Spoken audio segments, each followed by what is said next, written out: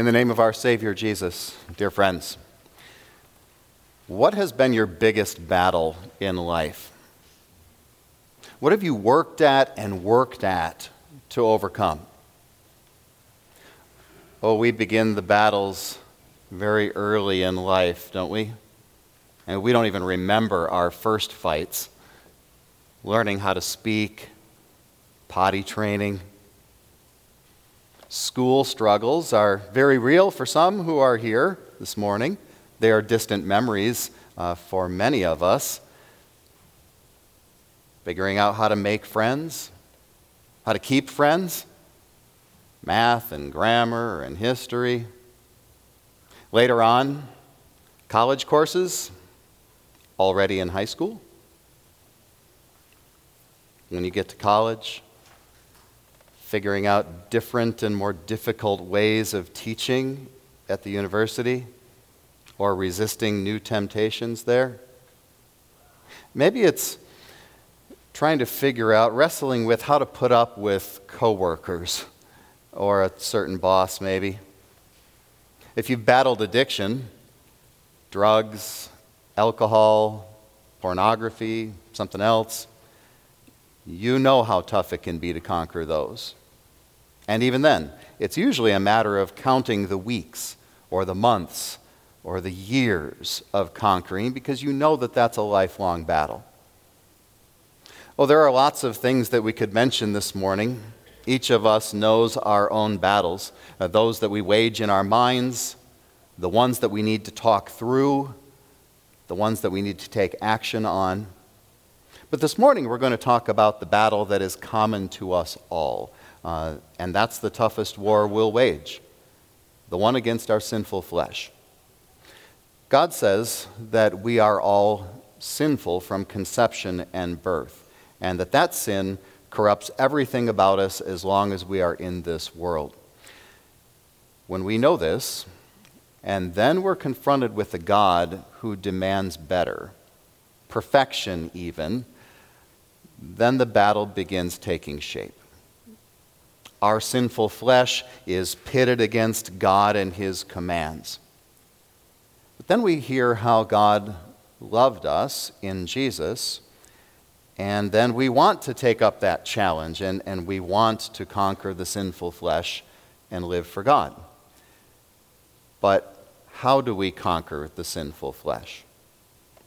In our gospel for today, we hear Jesus, the one who does everything well, giving instruction and encouragement to his disciples. There was an incident that triggered this.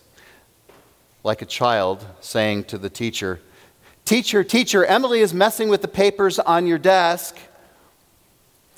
The disciples were tattling on someone who was using Jesus' name to exorcise demons. And they tried to stop him because they didn't think it was right. And like the teacher explaining that Emily was actually helping her, Jesus explained that this person was doing this and it was fine because he was doing it with faith in him.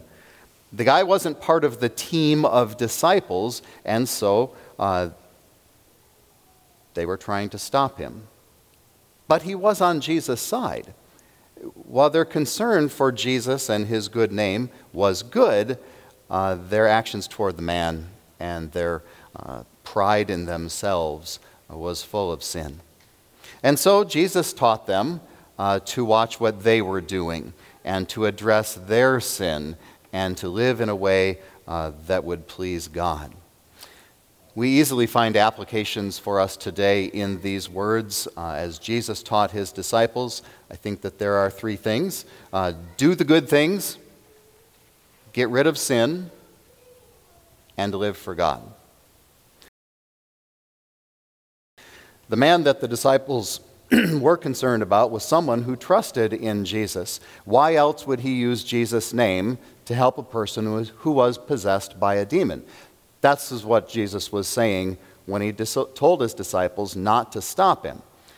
Just because he was not one of the 12 or one of the band of believers that followed Jesus around didn't mean that he couldn't do good things in faith in the Savior.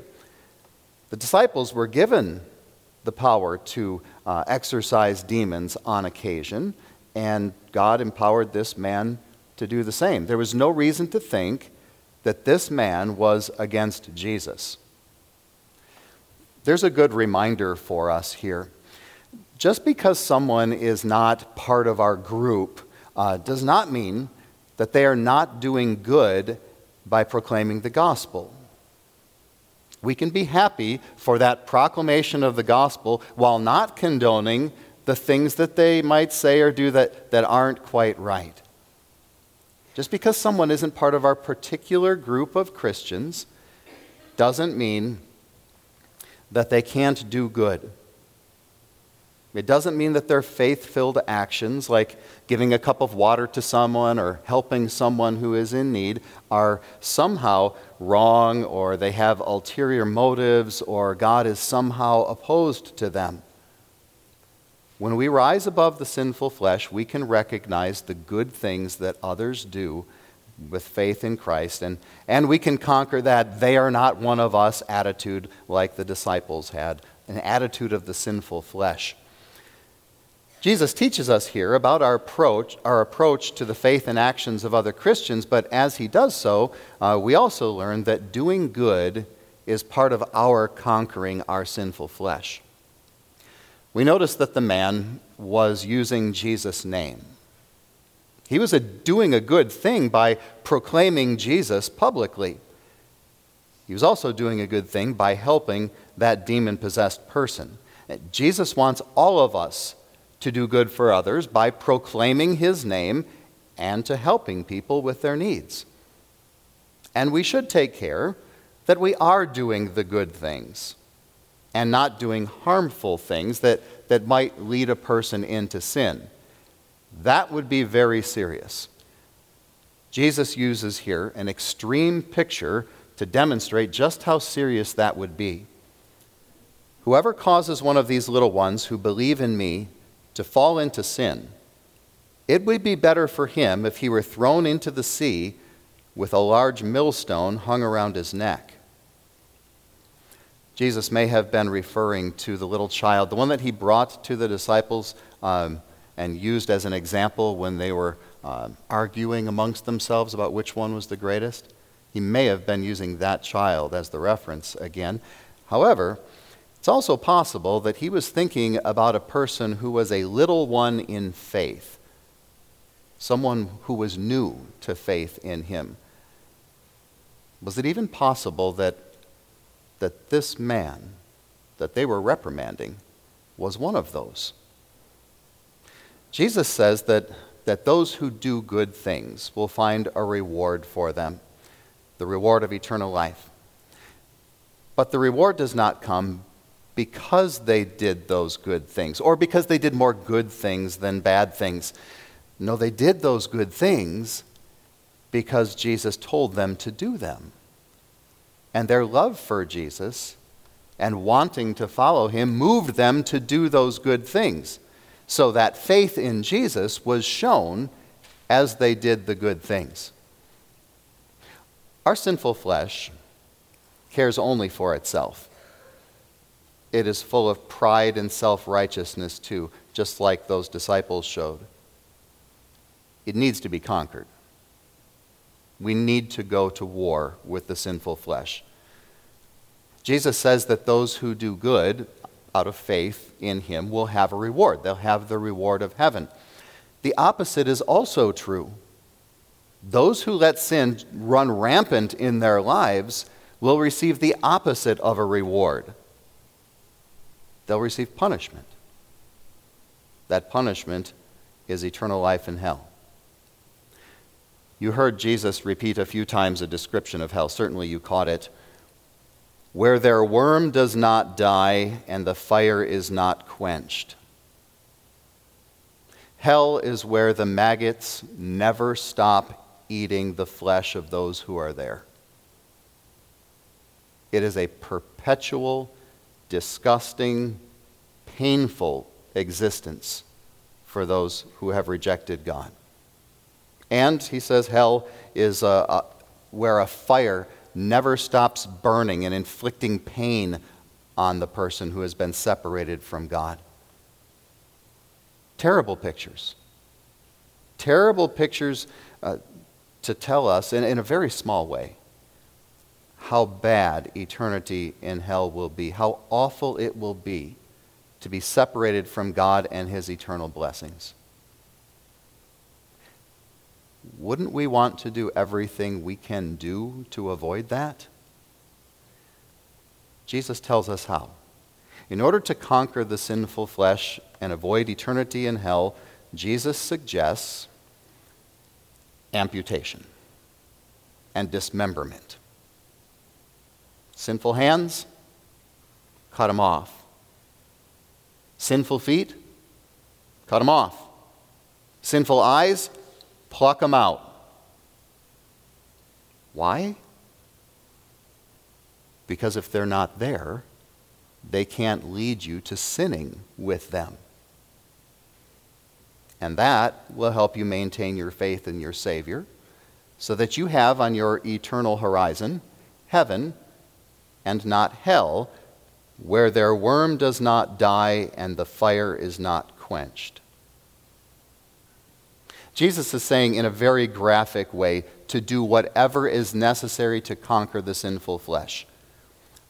What the disciples would have understood, what you and I understand from this too, is that actually removing your hand won't keep the sin away, nor will plucking out an eye or two or surgically removing your feet. Sin goes deeper than that. It's a matter of the heart. It's a matter of the mind. So how do we conquer our sinful flesh? Perhaps there actually are things that need to be removed because they bring temptation to your hands and your feet and your eyes.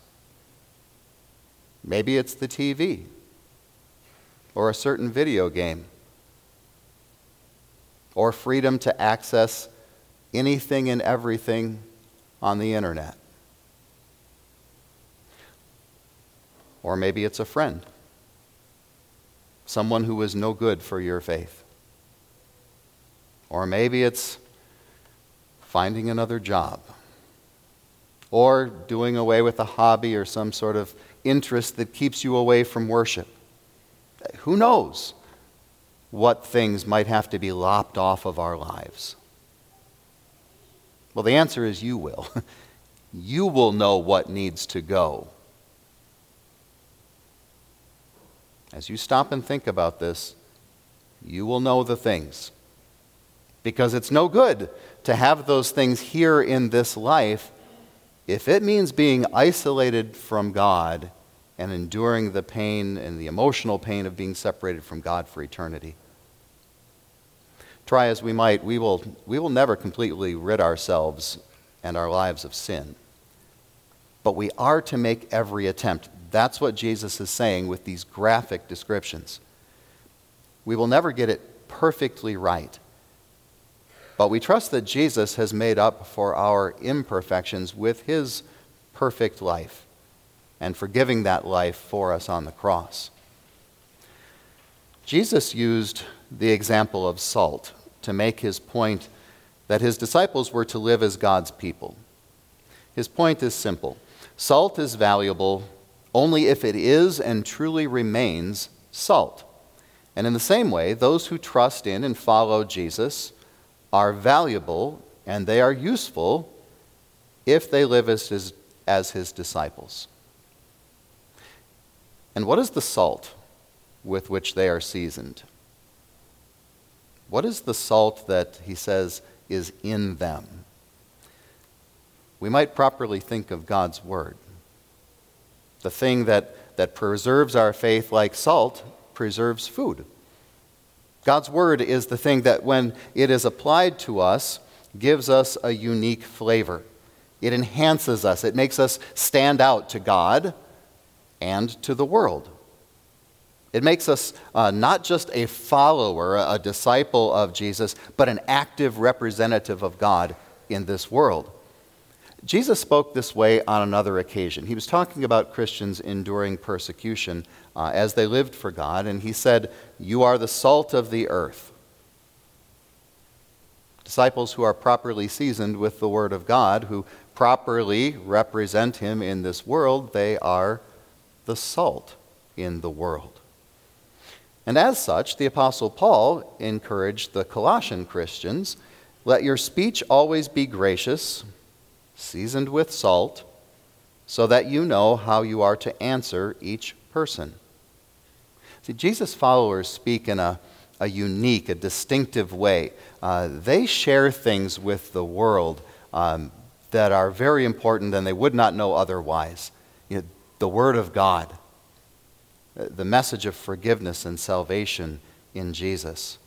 So when Jesus says that they are to have salt in themselves, he uses a picture that he used before and a picture that would be used later on for Christians to encourage them. They're to live as God's people.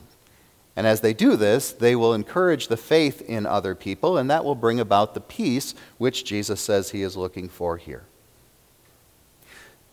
Living as God's people first means that we trust in Christ and not in the good things that we do or the sinful things that we remove from our lives. Living as God's people means knowing that Jesus overcame sin for us, because we will never completely shed the sinful nature. Even if we were to do many good things and get rid of a lot of sinful things, and we were to often live as God's people, that is not perfection. It's not us doing better in life that saves us. We trust in Jesus, who has done everything perfectly well and has conquered sin for us. Faith in him is how the sinful flesh is completely conquered and how every disciple finds their way into heaven.